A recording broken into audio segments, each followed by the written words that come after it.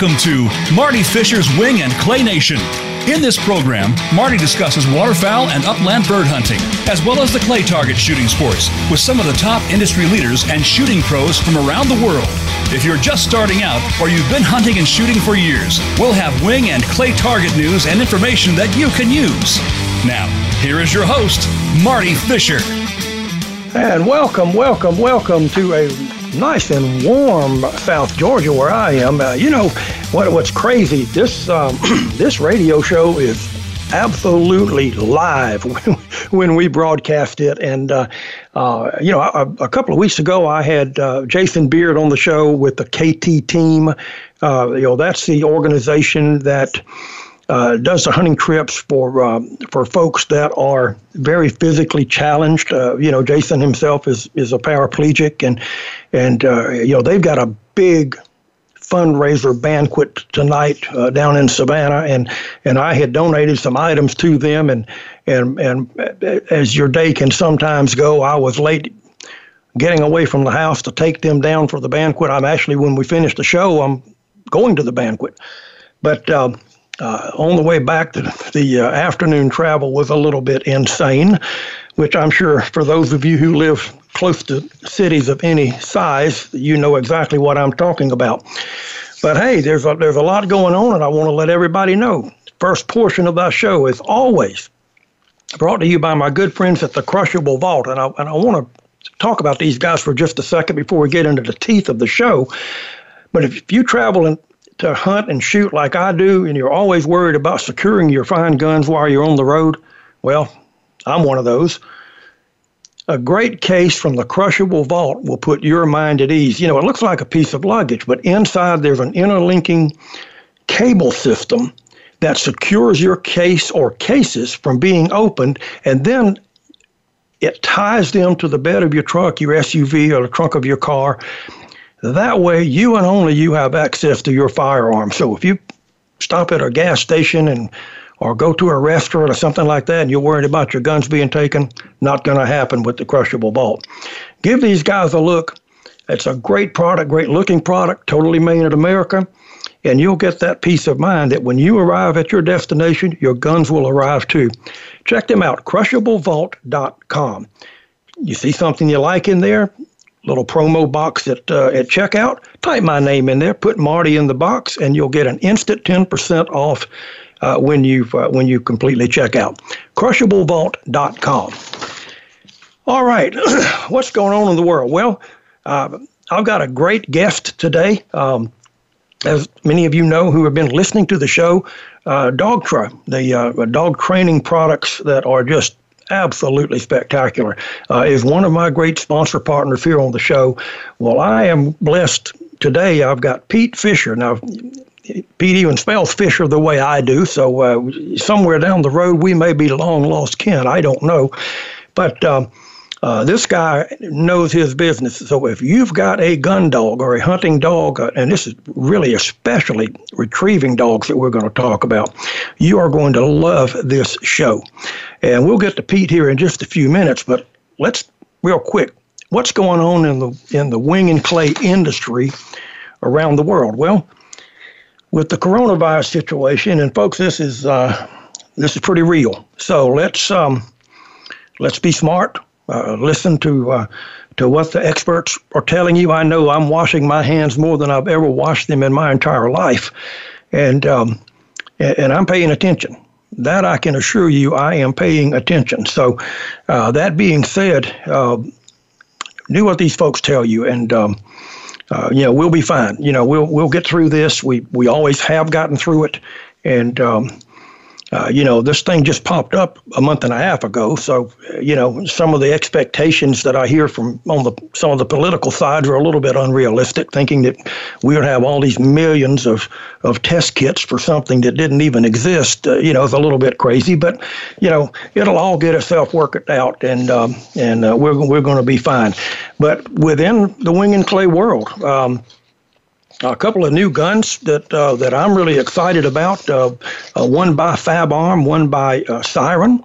They are both very adjustable shotguns. Now, what I mean by very adjustable is that they actually come with two ribs, a flatter rib that shoots a 50-50 pattern, and a high rib that shoots a 65-35 pattern. So it's great. The low rib is great for skeet, for sporting clays, for bird shooting, whatever. The higher rib is perfect for trap. Now the stock, the comb on the stock is also adjustable. Fab Arms model is called the Elos Into All Sport XL. Now that's a mouthful, but what a great looking gun. Comes with a 30-inch barrel. Really, just good looking 14 3/4 inch length of pull. Something really, really cool. And Siren, has done pretty much the same thing. They've got a very similar gun. The only difference is the Siren, SYREN, it's called the Siren Elevate, is actually made for lady shooters. So these two companies have got the men and the women covered. And I encourage you to go check them out on their websites, Fab Arms. I think it's fabarms.com. Siren, would be siren.com. And take a look at those products. I think you'll like what you see. Now, what's going on? Well, the coronavirus is really throwing a wrench into a lot of events. I heard today that the European FITASC Championship, which is being held in Italy, and the world there is in that ground in a couple of years, but that has now been canceled. Just got word, I've been talking over the last few weeks about the collegiate shooting and the upcoming National Collegiate Championship. Well, that has been postponed in San Antonio. It was supposed to be the last weekend of this month, and it is now postponed, hopefully until sometime in May or June. And, of course, we'll let everybody know about that. The Olympics are coming up. Well, we don't know what's going on with the Olympics in Tokyo, Japan. Right now, I think they're still on. And we just had our Olympic qualifying. It's just finished up in the last week or so. And so our Olympic shooters have now been named. I can't do a show on wing and clay shooting without talking just for a moment about these folks. In women's trap, the trap shooting, our representatives are Kaylee Browning from Worcester, Arkansas. She's actually a good friend of mine's daughter, Tommy Browning, and Tommy Browning has been a sporting clays guy forever. And I've been duck hunting with Tommy out in Arkansas and shot some clays with him. But Kaylee's just a great little shot, and she led the pack and is one of two representatives in the women's trap. The other one is Madeline Bernal from Waterford, Wisconsin. Congratulations to both of those ladies. They will represent us well. In women's skeet, and there's a real surprise here, Amber English from Colorado Springs and Austin Smith from Keller, Texas are the two representatives for the United States in the Olympics in women's skeet. Noticeably absent, my buddy Kim Rohde. Kim finished fourth in this event, and it doesn't matter how many gold medals you've got. I mean, this lady has Olympic medals in 5 straight Olympics. Nobody else has done that. And she's won 2 gold medals. And it just didn't happen for her, on that particular time. And, you're talking about a Session 1 qualifier where they shoot 250 targets, then they've got to come back and do it again over a 4-day stretch of time. And the total score out of those 5, what I think is probably 550, or who wins. And Kim was a little bit off her game, and as a result, she is the number 2 alternate. In case some of these other folks can't make it, she would make it. But other than that, she's going to be practicing for the 2024 Olympics, and she understands it and. Have no excuses, said, got beat. Men's trap, and I mentioned this guy to you here not too long ago, Derek Mine, and Derek Mine is a guy that shoots everything. I mean, this guy shoots sporting clays, he shoots pigeons. He actually won probably the biggest purse sporting clays event in history over in Dubai a few years ago. I think I don't think there's any secret. I think he put $140,000 in his pocket for winning that event. But Derek, back in 2016, tried for the Olympics and came up one target short. Well, he's the leading guy now. He actually won the qualifier, and he and Brian Burrows from California are the two representatives for men's trap. Now, this is important because we haven't had a men's trap representative in the Olympics in quite some time. You have to win these World Cup events, and we got fortunate, and Brian and Derek Haldeman got first and second in the Pan American Games here last year, and that gave us 2 quota spots for men's trap in the Olympics for the first time in quite a while. And we're taking advantage of it, and these 2 guys are really, really good shots, and we wish them well. In men's skeet, hey, Vince Hancock, what can you say? Vince Hancock has won 2 Olympic gold medals. He's been a 4-time world champion.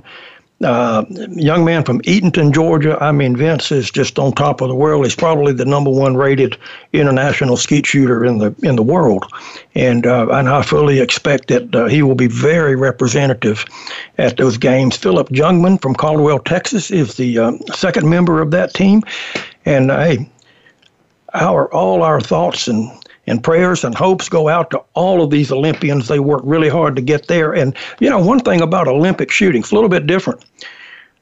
They shoot a 24-gram load. That's 7/8 of an ounce. That's like a 20-gauge load. And, it's the 3 1/4 gram shell, so it's smoking out there pretty good, about 13.25 feet per second. The targets are a lot faster in skeet and trap. They have a up to 3 second delay on when the target's released. And skeet's got doubles. They've got the regular round of international skeet. You're shooting doubles at 3, 4, and 5, and you can't put the gun up on your shoulder. It's down on your hip. So this is a much more difficult game, and those really high scores are very, very difficult to come by. All right, that is what's going on, and I want to take this opportunity to bring Pete Fischer on the show, but before I do that, I want to let you know that Pete's first segment is going to be brought to you by our great friends at Dogtra. Now, if you're an upland bird hunter or a waterfowler, there's a good chance that you've got a hunting dog. There's nothing more pleasurable than watching a well-trained companion do his thing in the field. For more than 30 years, Dogtra has been building the best e-collars for remote training, GPS tracking. You can track up to 21 dogs with one of these models simultaneously. Beeper collars that help you locate a pointing dog in high cover. No bark collars when you want peace and quiet. They've got launchers for birds and training dummies, and an e-fence product to keep your dog on your property at all times. Hey, Dogtra has got it going on, and it's a brand that's been trusted by pro trainers around the world for a long, long time. You can bet Dogtra's got the right training tool for you and your hunting companion that will help make him or her the very best that either of those genders can be, whether they're at your feet or on the hunt. So check them out at Dogtra.com. And with that introduction to Dogtra, I would like to welcome Pete Fischer from the great state of Minnesota to Wing and Clay Nation. Pete, welcome, my friend. Glad to have you. Well, thank you for having me, Marty. I appreciate it. Well, listen, I don't know that you heard all of my previous stuff. I had an interesting day. I was running around like a dog, chasing his tail, and you know how that is. They almost get there and they get away from you again. But what a pleasure to have Pete Fischer. And Pete, I did not give you a biographical introduction. So if you would tell everybody a little bit about Pete and your background, and then we're going to talk some dog training and some e-collars and stuff like that. Sure. I'd be more than happy. That way people get a little bit of an idea Sure. who it is that's out there telling them the stories and giving them information. And my background, Marty, is I was in the retriever training business for 30 years and had my own business. And started out like a lot of dog trainers do. I worked for somebody else. Really not many places you can go to school to become a dog trainer, at least not the type of dog training that I did and a lot of the field guys do. Typically, most people work for another individual, and then they strike out on their own. So that's what I did. I worked for 2 different retriever training kennels. One individual, Lawrence Martins, is in the Retriever Trainers Hall of Fame. Both these places, Deltone Kennels and Lorne, were up here in Minnesota. And I struck out on my own in about 79. I'm older than I probably sound. How's that? And you do sound young and vivacious. I want you to know that. Oh yeah. Well, that's good. So I started the kennel, Marty, and back in let's say around 1980, and started out trained a couple dogs the first year I was there. And lo and behold, when I sold the business here 10 years ago to one of my assistants, and the name of the business is called Fischer's Kennels and Hunt Club up here in central Minnesota, and I sold it 10 years ago, Marty, and now when the place is full, it'll handle 40 to 50 dogs. So it was no longer just me training the dogs. I had individuals working for me besides myself. So, but I had a connection with the Dogtra company. I was using their product, and I had a plan. I just didn't wake up one day and say, "Geez, I'm going to sell the business and do something else." I had a plan. Got to know the owners of the company, and I actually work as a private contractor for them now. I'm not an actual employee, so I've done that for 10 years now, Marty. So that gives the people a little bit of my background. Sure. Well, and the part that you left out, and this would be up on the bragging board if it was me. I think you've developed about 50 master hunting retriever champions, and that's not the easiest thing in the world to do, Pete. So there's got to be some backbone there somewhere. Oh yeah. I mean that's the dogs that have notoriety, the dogs that garnered a lot of ribbons, so to speak. But really, Marty, my bread and butter was training dogs that wanted to retrieve a duck or a pheasant, and not a ribbon. So sure. As hunt tests and field trials have evolved, a lot of us had to decide what we were going to train, either chase ribbons or train dogs that were going to be gun dogs. And so that was what I primarily focused on. Most of the dogs that I trained were dogs that were used in the field. Not saying they weren't running in some hunt tests, but primarily they were being trained as gun dogs and companion dogs. Well, and the fact of the matter is, and let's face it, I mean, most guys that are duck hunters or pheasant hunters or, dove hunters or whatever, they're not trialing their dogs. I mean, they want a solid hunting companion that they're not chasing out across the field calling every name in the book because it's not doing what they want him to do. I mean, that's the thing. Yes. And so we're going to talk about that here a little bit. Pete, I'm up on a network break. I want to take it real quick. And when we come back, we're going to get into some nuts and bolts of this stuff and the e-collar technologies that exist now that are so much better than what they were. And folks, stay tuned. Pete Fischer and I will be right back with a lot of great gun dog information on Wing and Clay Nation.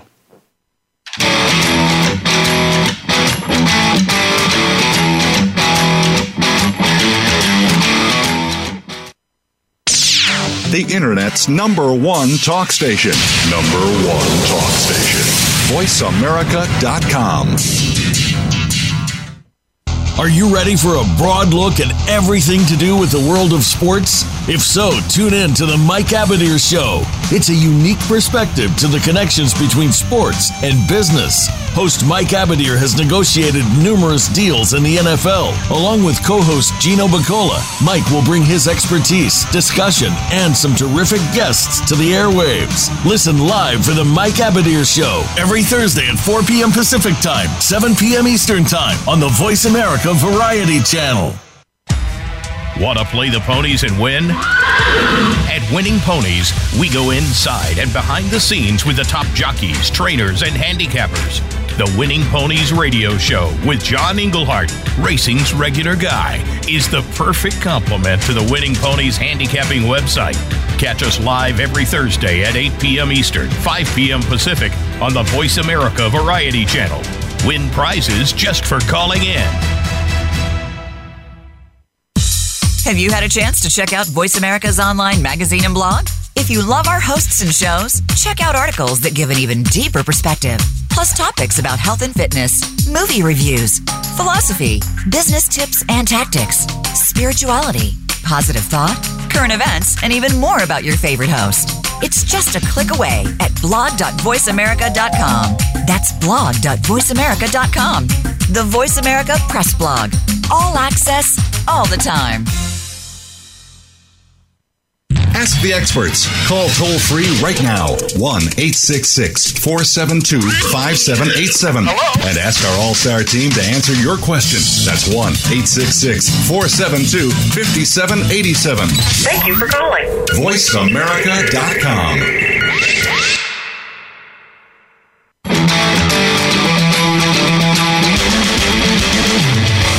You are tuned into Marty Fischer's Wing and Clay Nation.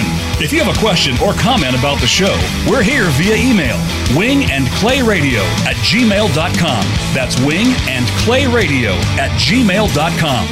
Now, let's get back to this week's show. And back we are, and hey, I always do this when I come out of my first commercial break. You know, if you're a social media guy, we've got some great sites I want you to go to. The website for the show, wingandclayradio.com. By all means, come be a part of our Facebook page. That's facebook.com/wingandclayradio. And, we've got some great stuff there, some great conversations, some great pictures, and you can come be a part of that. On Twitter, it's twitter.com/wingclaynation. And on Instagram, where we can post photos, instagram.com/wingandclayradio. Now, I want to get back to Pete here real quick, but I want to let you know Pete's next segment is brought to you by my good friends at Negrini Cases. You know, recreational season is all on top of us, and that means we're going to be traveling around to shoot a lot of clay targets. You know, most of us use the gun case that our gun came in, but it's really not a travel case. You know, you don't want to throw those things on and off of airplanes and bounce them in and out of the beds of trucks and stuff like that. And that's where Negrini cases really shine. You know, for more than 35 years, they've been building the very, very, very lightest and strongest TSA and international airline approved gun cases on the market. They look great. They feature a super strong double wall protection, and they are really lightweight to boot. I absolutely love my custom cases from Negrini. So check them out, negrinicases.com. If you find something you like, spend $200. When you get to checkout, that little box up there on the checkout page, type my name, put Marty in there, and they'll send you a waterproof shot shell case that'll hold 100 shells, and they'll pay for the shipping to send that to you as well. So check them out, negrinicases.com. All right, that said, I am back to Pete Fischer. Now, Pete, you know, we talked a little bit about, a little bit about your background and how you got going into all of this stuff. But, you know, I was one of those guys that a lot like my listening audience, okay? I mean, I got my first retrieving dog, and I was like, okay, now what? Because, you know, I didn't know whether I wanted to try to train it or whether I wanted to have a trainer train it or a combination of both. And I certainly didn't know anything about doing it. Now, you know, the first thing I did, somebody said, well, you know, there are two books out there. James Lamb Free has one, and Richard Walters has another one. So Marty went off and bought those two. But that didn't, you know, those were kind of some guidelines there, but one of them said start a dog at 12 months old. The other one said start a dog at 7 weeks old. So that was pretty confusing. So, you know, when I finally talked to some guys and talked to some pro trainers, and they said, hey, Marty, what do you want? I said, I want as good a hunting dog as I can get. And they said, well, you need to do it in today's world. It's e-collar technology. Now, that was back in the 70s, and I can tell you that the technology has really, really changed. But, you know, when they said that, Pete, you know, right off, I said, well, if I do that electronic collar, you know, that kind of would scare me. I mean, that's not going to burn my dog, is it? Well, you know, one of the things I tell people that are looking at training a dog with a remote training collar or an e-collar, we don't call them shock collars anymore, obviously, but we're going to use a remote training collar on a dog. We still got to lay the foundation down. We still got to obedience train that dog. And one of the things that people really don't understand about the training collar is that, you know, there's a knob up on the top of it, Marty, that you can dial the intensity level up and down. That's been a great advancement in the remote training collars. But one of the misconceptions is that a dog can actually get burnt. In other words, from the electrical charge, and it can't. And I'll tell you why. These units work on what's called static electricity. So it's not like that's like walking across a dry rug and grounding yourself on a doorknob. That's static electricity. Right. It is not the equivalent of taking a fork and sticking it in your wall outlet. That's going to do damage to your tissue, might stop your heart. Two totally different things. But one of the things that can happen, and this is one of the misconceptions why people think that it can burn a dog, is you leave something hanging around a dog's neck long enough with enough pressure, and that dog will develop a couple sores underneath it. And they will look like a burn, but they're actually what we call a pressure necrosis sore, Marty. And that's where the pressure from those contact points collapse the blood vessels in the dog's tissue.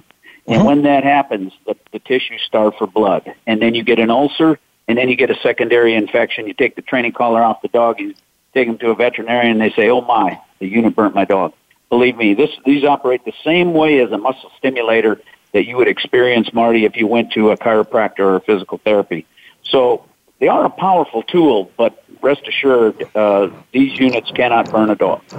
Well, the one thing that I see, and I've really tried to pay attention to this stuff, the one thing that I see a lot is that I think I've got a jet plane going over my head here. That's all outside. That's crazy. It's almost like a slap on the wrist, to be honest with you. You think about that, and sometimes it's a tap on the wrist, and sometimes, if you need to, it's a pretty hard slap. Depending on the point that you're trying to get across. So, you can, if you want to make an analogy, if you're teaching your kid and you tell the kid, well, don't put your hand on that hot stove, and then they do something wrong, and you reach up there and you whack them on the hand and say, I thought I told you not to do that. Well, it's very similar, and the beauty of the e-collar technology is the first thing they have to do is understand why they're being corrected. And I want you to address that, if you would, Pete, because, so many people that get a collar, they turn it up wide open and push the button, and the dog has no idea what just happened. He just knows he didn't like it. So there's got to be a preparation. There's got to be a preparation point there somewhere. There is. Yes, and there is, Marty. And here's what I wish I had a nickel for every time I said this. The remote training collar is used to reinforce commands the dog already knows. Okay? So that foundation that we want to teach that dog is the obedience. Come to me, go stationary, go away from me. Then we use a remote training collar on a lower to medium level, and we reinforce that. It's negative reinforcement. We reinforce those commands. We want to have that in the business. We call that e-collar conditioned. So we want that dog conditioned so that it understands how to get out of that uncomfortable feeling by complying with a command that the trainer's giving. So when we take the dog out in the field and we just don't start pushing buttons, and let's look at it this way, Marty, as a form of avoidance training. So we got an unruly dog, no training whatsoever. You take him out in the field, he gets on his first birds, and if he's got any amount of drive, Marty, he's going to take off and bust birds and chase after him, okay? And what happens is that unless you're a lot faster than I am, or you're going to run him with a long rope on, which doesn't work, you don't have any way of controlling that dog out at a distance. Consequently, an individual gets frustrated, sees this dog busting all the birds, and says, hell, this isn't what I got a dog for. So he marches right on down to the store or online or Amazon, and he buys himself a remote training collar. He slaps it on his dog, and the next weekend he goes out and he says, hey, listen, now I'm going to level the playing field. I got this power in my hand. The dog's never experienced a remote training collar before in his life, Marty. And the guy goes out there, or gal, and starts pushing the buttons when the dog's out of control. The dog doesn't know what that sensation is. He doesn't know whether to come to the owner, to run away from him, or dig a hole and bury himself. But what can happen is the dog will bolt under the pressure of the training collar, and then the individual stands there and says, see, I told you this training collar, well, these were no good. He didn't do the foundation training. He didn't e-collar the condition the dog so the dog knew how to get out of the uncomfortable feeling. So there's a lot of things that got to be done before you slap one of these units on a dog and take them out in the field. No doubt about that. Well, and, I've always been under the impression, and I've had, numerous pro trainers tell me this, and I think I kind of knew it anyway, but, this is a very simple rule of thumb here. If you can't control the dog at your feet, you can't control the dog 25 yards away from you and further.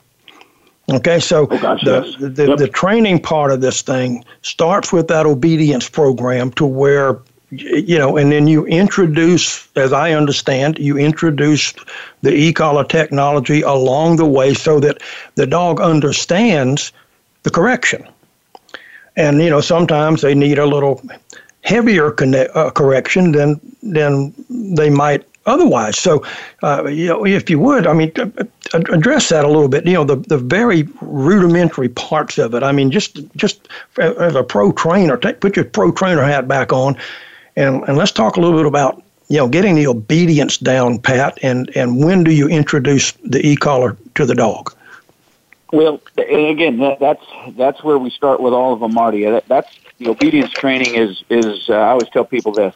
It's like going out and building a house. If you don't have a good foundation to start with, the house is probably going to tip over. Okay, so the obedience training is what we start with, and we start them on a leash or a rope, whatever you want to call it. Some people call it a choke chain, pinch collar, but we don't use it for choking the dog. I tell people when I do a dog demonstration nowadays. And I was just up to the local high school and did some work about a week ago in a forensics class, and I was showing them the basics of obedience training and how a dog scents and how we cast them. And I told them that with this dog, with the leash and the choke chain or the pinch collar on, that's like a steering wheel, Marty. I got it slipped over the dog's head. That's how I guide my dog, and I show him what I want when he's young. Put him into that sit position. I use a lot of reward training.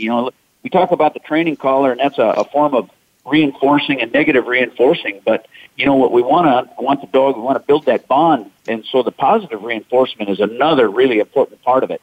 But really, that obedience training is where we start all of them, Marty. Well, I don't care if it's a dog that's going to be somebody's pet, a gun dog, or a ribbon runner. We start them all the same way with that foundation training of obedience before we ever put an electric training collar on them, Marty.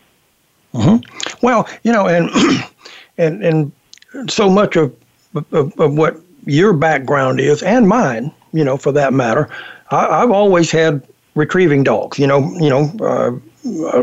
all labs on my end, but there's some other great breeds out there that are retrievers as well. But and I'm a duck guy, and so when you see that collar and you look at it, and I know Dogtra has I think it's a 1900S. Waterfowl model, but I don't know that it has to be a waterfowl model, but you can use it in water, can't you? That's not a problem. Oh yes, yeah. Pretty much every training collar that's on the market today, the receiver, that's the piece that goes on the dog, is waterproof, and actually, Marty, on most of our units nowadays, even the handheld transmitter is waterproof. So these things are out in the swamp and getting. It's really amazing how durable this product is. When you see the kind of abuse they take out in a marsh or out in a field, or the units like the GPS units, no dog gives a training collar more abuse than a coonhound or any of the hounds. These things get drugged through the muck and the weeds and the brush. So you want to make sure you got a good training collar. And there's a number of good manufacturers out there. Obviously, I recommend Dogtra, but that's who sends me a check each month. So there are a lot of good products on the market right now. There's also some on the market that if you start shopping Amazon, you're going to find some $50 training collars. I'd avoid those like the plague. That's the stuff that's being knocked off and imported from another country, and it's not worth a darn, Marty. So you want to stick with a brand name, but Dogtra we make so many different models nowadays. If we don't have a training collar to suit your needs, I'd be damn surprised. Well, yeah, and I go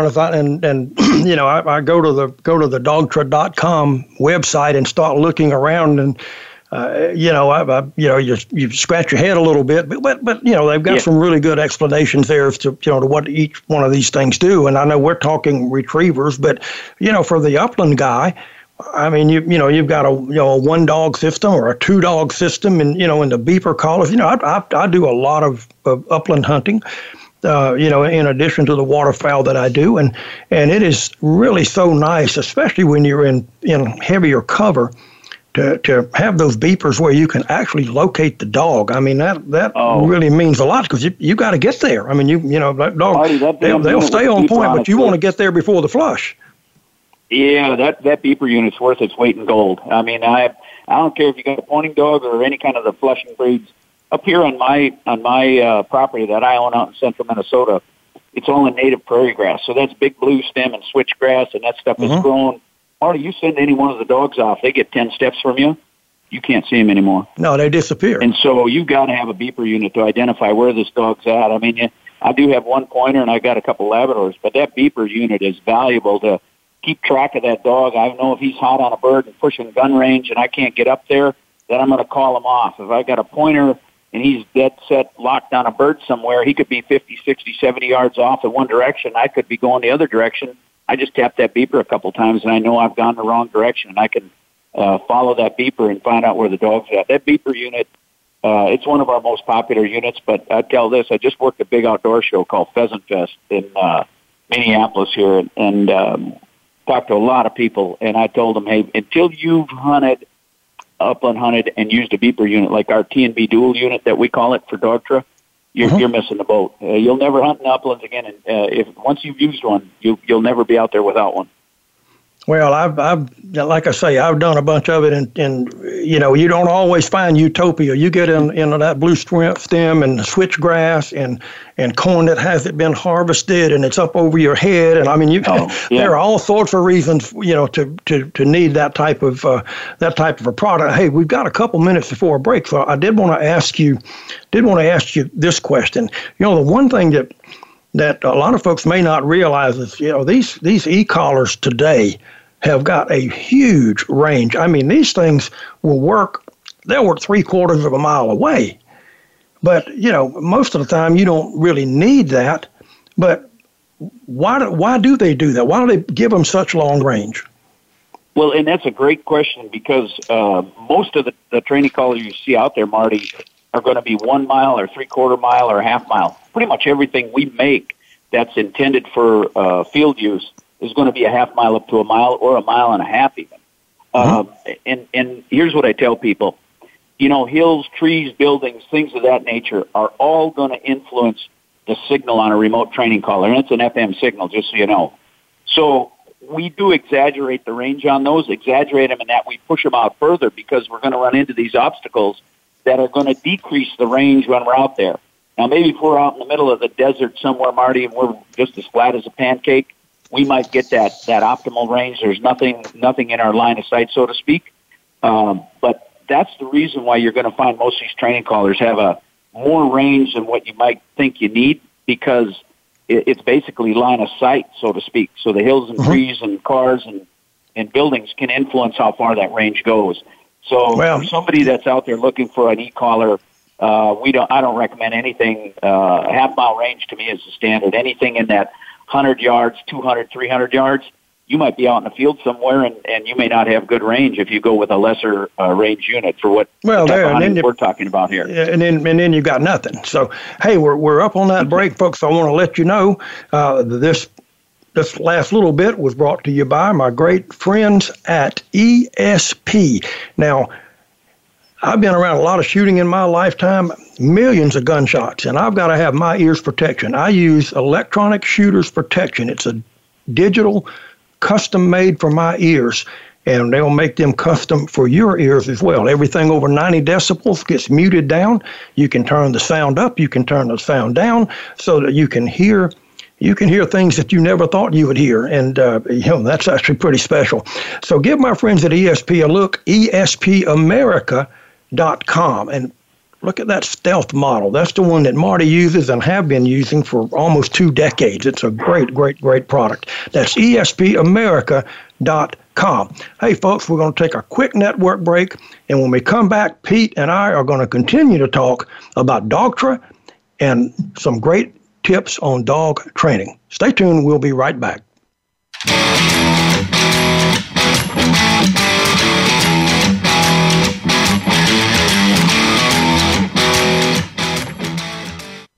Stimulating talk gets those synapses in the brain firing really fast. All the time. The #1 internet talk station where your opinion counts. VoiceAmerica.com. Racers and Rental Cars is the program for wannabe pro racers and those interested in the racing profession and automotive industry. Join hosts Cameron Foray and Don O'Neill as they take you behind the scenes with previews and review for race day. It's about the business as well as the fun. We've got the scoop, the guests, the discussion, and the WTF moments. All you need to do is bring your ears. Racers and Rental Cars heard every Saturday at 10 a.m. Pacific Time, 1 p.m. Eastern, right here on the Voice America Variety Channel.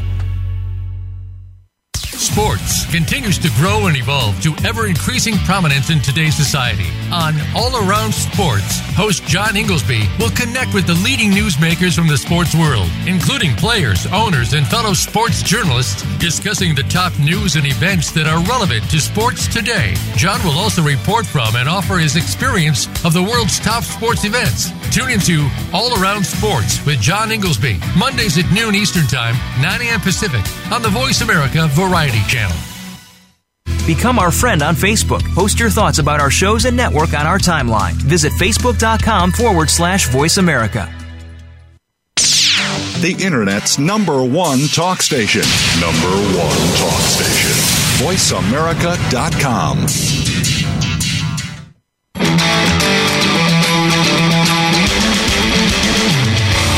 You are tuned into Marty Fischer's Wing and Clay Nation. If you have a question or comment about the show, we're here via email, wingandclayradio@gmail.com. That's wingandclayradio@gmail.com. Now, let's get back to this week's show. And welcome back. And I am having a great conversation with Pete Fischer from Dogtra, one of my great sponsor partners here on Wing and Clay Nation. And hey, by the way, if you're a podcast listener, I know you can't listen to all of these shows live. I understand that. But we actually air live also on iTunes. So if you're, in the car or something like that and you want to hear the show live, iTunes will have it. But we syndicate to podcast also. iTunes, TuneIn, Stitcher, Spotify, Google Play, iHeartRadio, their podcast site. So there are lots of ways to listen. And I encourage you to do so. We've got some great shows, and I've had some great guests. And hey, before I get back to Pete, if you're an upland bird hunter, and we've been talking about this stuff, the chances are you're always looking for a great place to go hunt. Well, if you live in the Southeast, or if you're traveling to the Southeast, down towards Atlanta somewhere, do yourself a favor. Get in touch with my friends at Etowah Valley Game Preserve. They're in Dawsonville, Georgia. That's about an hour north of Atlanta. It's in the beautiful, beautiful foothills of the Blue Ridge Mountains.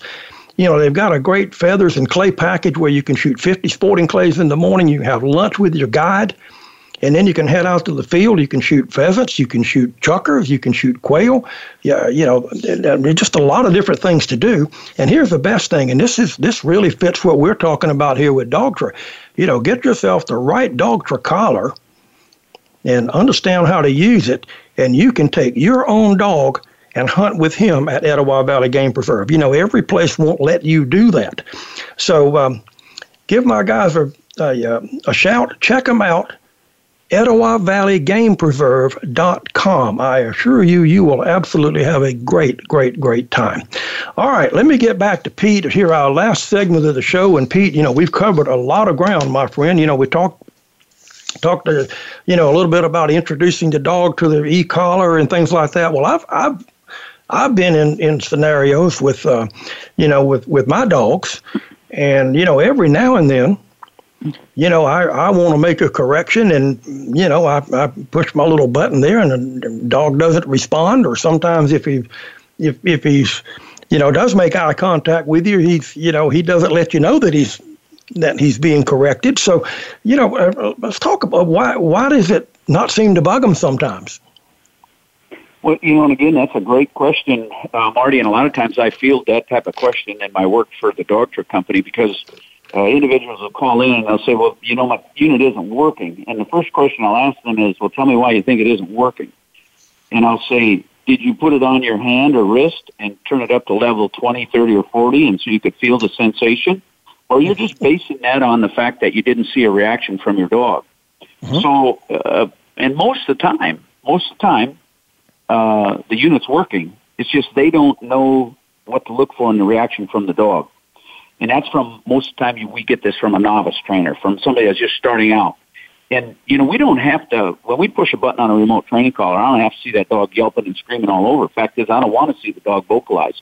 I just need to see a reaction. I need to see an acknowledgement. Ears twitching, eyes blinking, head turning, neck muscles tensing up. And I know the dog can feel it, and I know that it's registering with the dog, the reinforcement of the command. So when I run into that situation, most of the time I have the people tested on their hand. And then the other thing is you got to touch both contacts. You can't just grab one of them. I mean, it's so many times when I'm fielding questions like this and say, I've got it in my hand and there's nothing another. Well, you got both contacts in your hand? Well, no. Well, you haven't completed the circuit. There's a positive and a negative to it. So the other thing that you run into is when you actually have that dog out in the field or you're training, and you had good control, let's say, in your yard training with the dog's acknowledging the training collar, and now once you get him out in the field, and he's ignoring it. And what do you think that reason is he's ignoring it when you get him out in the field, Marty? Well, he evidently didn't. He didn't feel it, or at least he didn't acknowledge that he felt it. So, like you say, maybe not getting contact. But here's the main thing: is now you've got distractions involved. I always tell people it's like trying to get your kid to take the garbage out when the TV's on. Kid ignores you. You've asked him 10 times. Now walk over and turn the TV off, and then you've got his attention. You take a dog out in the field. He's out on a bird, and let's say you had him at level 30 or 40, a nice working level in the yard, and nice under control. Really was doing well for in yard training with no distractions. Now we take that same dog, Marty, we put him out on a hot bird out in the field. He's running a hot track. He might run right through that same level and never even acknowledge that the training collar's on him. And then I'll tell people, there is that reason that we have that little dial up on the top, Marty, to increase and decrease. And I'm increasing and decreasing that stimulation level all the while I'm working a dog. And I had an old timer by the name of Chad James. That guy, I hope Chad's listening today. And he taught me more about training collars and how they work than any man around. And he was a electrical engineer for one of our competitors for a lot of years. He ran the Dogtra company for years, and this man knows more about the inner workings of a remote training collar than anybody ever met. And one of the things he always said to me was, we never know how the dog's going to respond every time we push that button. They're an animal. We don't know. It's not like pushing a button on a machine. Well, hell, sometimes we push a button on a machine or start a car and it doesn't work. But you're dealing with a living, breathing animal, and we don't know how that dog's going to react all the time to the training collar because of the environment that dog's in. And part of that environment is distractions. And so dog chases up a deer and takes off on it. Heck, Marty, you may have to turn that unit all the way wide open, the highest level, in order to get his attention to break that focus and prey drive on that deer. Whereas in the yard, we may have had that dog at a low level. So that's one of the most common questions I get when I'm trying to decipher if a unit's working properly for an individual that calls in. And yeah, there's sometimes the unit may be broken or may not be working, but they may not be making good contact. They haven't put it on nice and tight on the dog, but invariably they have not figured out that distractions mean that the dog's going to need an increased amount of stimulation. Well, I have, and I can totally concur with what you're saying there, because I've seen some dogs, and if you're lucky enough to have one that's got a lot of horsepower, sometimes it takes a little bit more to get his attention. So because he's pretty headstrong and wide open. Now, talking about all of that, we've been talking all sorts of stuff, different things, upland retrieving, all of that.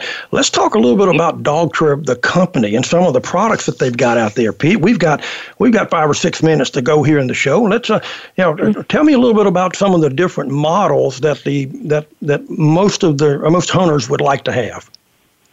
Well, we've got our most popular unit. You mentioned it earlier, Marty, is our 1900S unit, and that is a great all-around training collar for let's call a medium to large breed dog. And then we do make some units that have a smaller receiver box on it. And people might say, well, why do you make those? And one of the things that you run into is, like in the pet training world, you get some small breeds. You get some small breeds, Marty, in the field breeds. You get some small Brittany's and Springer Spaniels. And then we want to have a smaller receiver box that goes on that dog. Otherwise, it's like a damn boat anchor, if it's too big. And so we kind of have a smaller, more contoured receiver box. those units have a little bit less power output also. And people will say, well, why did that happen? Well, when you start reducing the size of the product, that means we've got a smaller battery, smaller electronics in it, and it can't put out the same amount of stimulation. And what I always tell people is if your dog's big enough to handle a receiver box, a good-sized unit like the 1900S, you always go with a high-output unit. If he's a smaller dog, you got a smaller dog, then we go with a medium-output unit because the dog can only carry so much of the weight and the feel of the receiver box. I always tell people if the dog's big enough, go with a high-output unit. So we got a little extra stimulation in those critical training situations. A lot of times people say to me, well, wait a minute, Pete, I don't think my dog needs a high level of stimulation. I said, well, you've got a car or a truck that's got an 8-cylinder in it, but it's also got a gas pedal. You're the one that decides how fast it goes. On the training collar, that dial up on top, you decide how far that stimulation goes. Now, if you get a high drive dog, like we mentioned earlier, we may need a high output unit. So, but when we're dealing with the smaller pet dogs also, Marty, many of those are the smaller breeds, and we got to go to a smaller receiver box. Well, I met with a gentleman yesterday, believe it or not, and I was actually looking at putting in a little private sporting clays thing for them, and it just so happens it's at a game preserve. And, the young man who's the chief guide there and handles the dogs, he says, I've just got a new English Cocker, and I think I'm going to have to get me, we use Dogtra collars anyway, and I think I'm going to have to get one of those smaller size Dogtra collars for this English Cocker. And, those things are like a Tasmanian devil, man. You turn them loose, and I mean, those things are just wide open most of the time. But, yeah, I mean, that's the size that they would need. Yeah, we make a couple of units, Marty, like our 200C and our 280C have a reduced size receiver box. Very small. I mean, they'll fit dogs down in that 15-pound range, and they still got plenty of stimulation. They're still all waterproof. That's the other thing. Even the transmitters, all the receivers are waterproof in our line, but even the transmitters on those smaller units. So if you do take the dog out in the field and you're on a rainy day, it's not going to be a big deal if the transmitter gets wet. So we try and cover all our bases, so to speak. I tell people when they call up and they talk to me about units, I said, it's kind of like going into the Chevy or the Ford dealership, at first it's overwhelming. But eventually when you tell me what dog, what breed you have and what you're going to do with it, I've narrowed it down to a couple choices for you, and I say this is the unit you probably want. Just like going in and buying a vehicle, you're up in the Midwest, you're probably buying a pickup truck or a 4-wheel drive. And so we try and make a unit that covers, the everything in the market, so to speak. But it is a little complicated, but well, and again, you've got to have those different ones. I mean, we talked about the T&Bs a little while ago, and you've got the one dog one, and then a lot of guys are hunting with two dogs, so you've got one transmitter that controls two collars and controls two dogs, and that's a great product to have because especially down here where I live, all of the quail hunters. I mean, you don't hunt with one dog, you hunt with two, and one of them's pointing and one of them's honoring. And, but you've got to have control of both of those animals. What's neat about that new unit that's called a T&B Dual, it has the beeper locator on it, but also has the remote training collar functions. And it's basically, Marty, if you looked at it, it's got two stimulation dials up on the top of it on one transmitter. So if I've got a dog that has a real robust personality that I got to give a high level of stimulation, and I might have an easy dog out with him that takes a more mild stimulation level, I can set that transmitter so the one's on a low level and one's on a high, and if I need be, and the buttons are coordinated, orange and black for that. And what happens with a lot of the other two-dog systems that are on the market, when you toggle to the other dog from one to the other, wherever you left your dial on stimulation, if you don't adjust it, the other dog's getting that level. Whereas this new T&B Dual or our 3500X has it's basically two transmitters in one, which really gives you a lot of flexibility and no more inadvertent stimulation, too much stimulation to one dog because you forgot to turn it down. That's really a neat feature on some of our units. That's taking care of business right there because I've been there. I've seen that exactly what you're talking about, where they didn't have that adjustable feature, and you correct the dog, and all of a sudden you've got a problem. But hey, Pete, we're at less than a minute, buddy. I can't believe time flies like it does. But how do people? If you want people to get in touch with you, how do they do that, or do you just say go to Dogtra.com? Dogtra.com, the website, which is www.dogtra.com. We also have a pretty active Facebook page, and we're on Instagram. If people want to look for me, they can look for Pete Fischer. Our names are spelled the same, Fischer. You're going to find a dog in my I did that, and I found you on everything. Hey, I found you on everything, buddy. Thank you. We are smooth out of time, folks. Dogtra.com. Go there. And Pete, thank you so much for being on the show, buddy. Great information. Folks, we'll see you next week on Wing and Clay Nation Radio. Have fun, be safe, and by all means, take a kid hunting or shooting. We'll see you next time.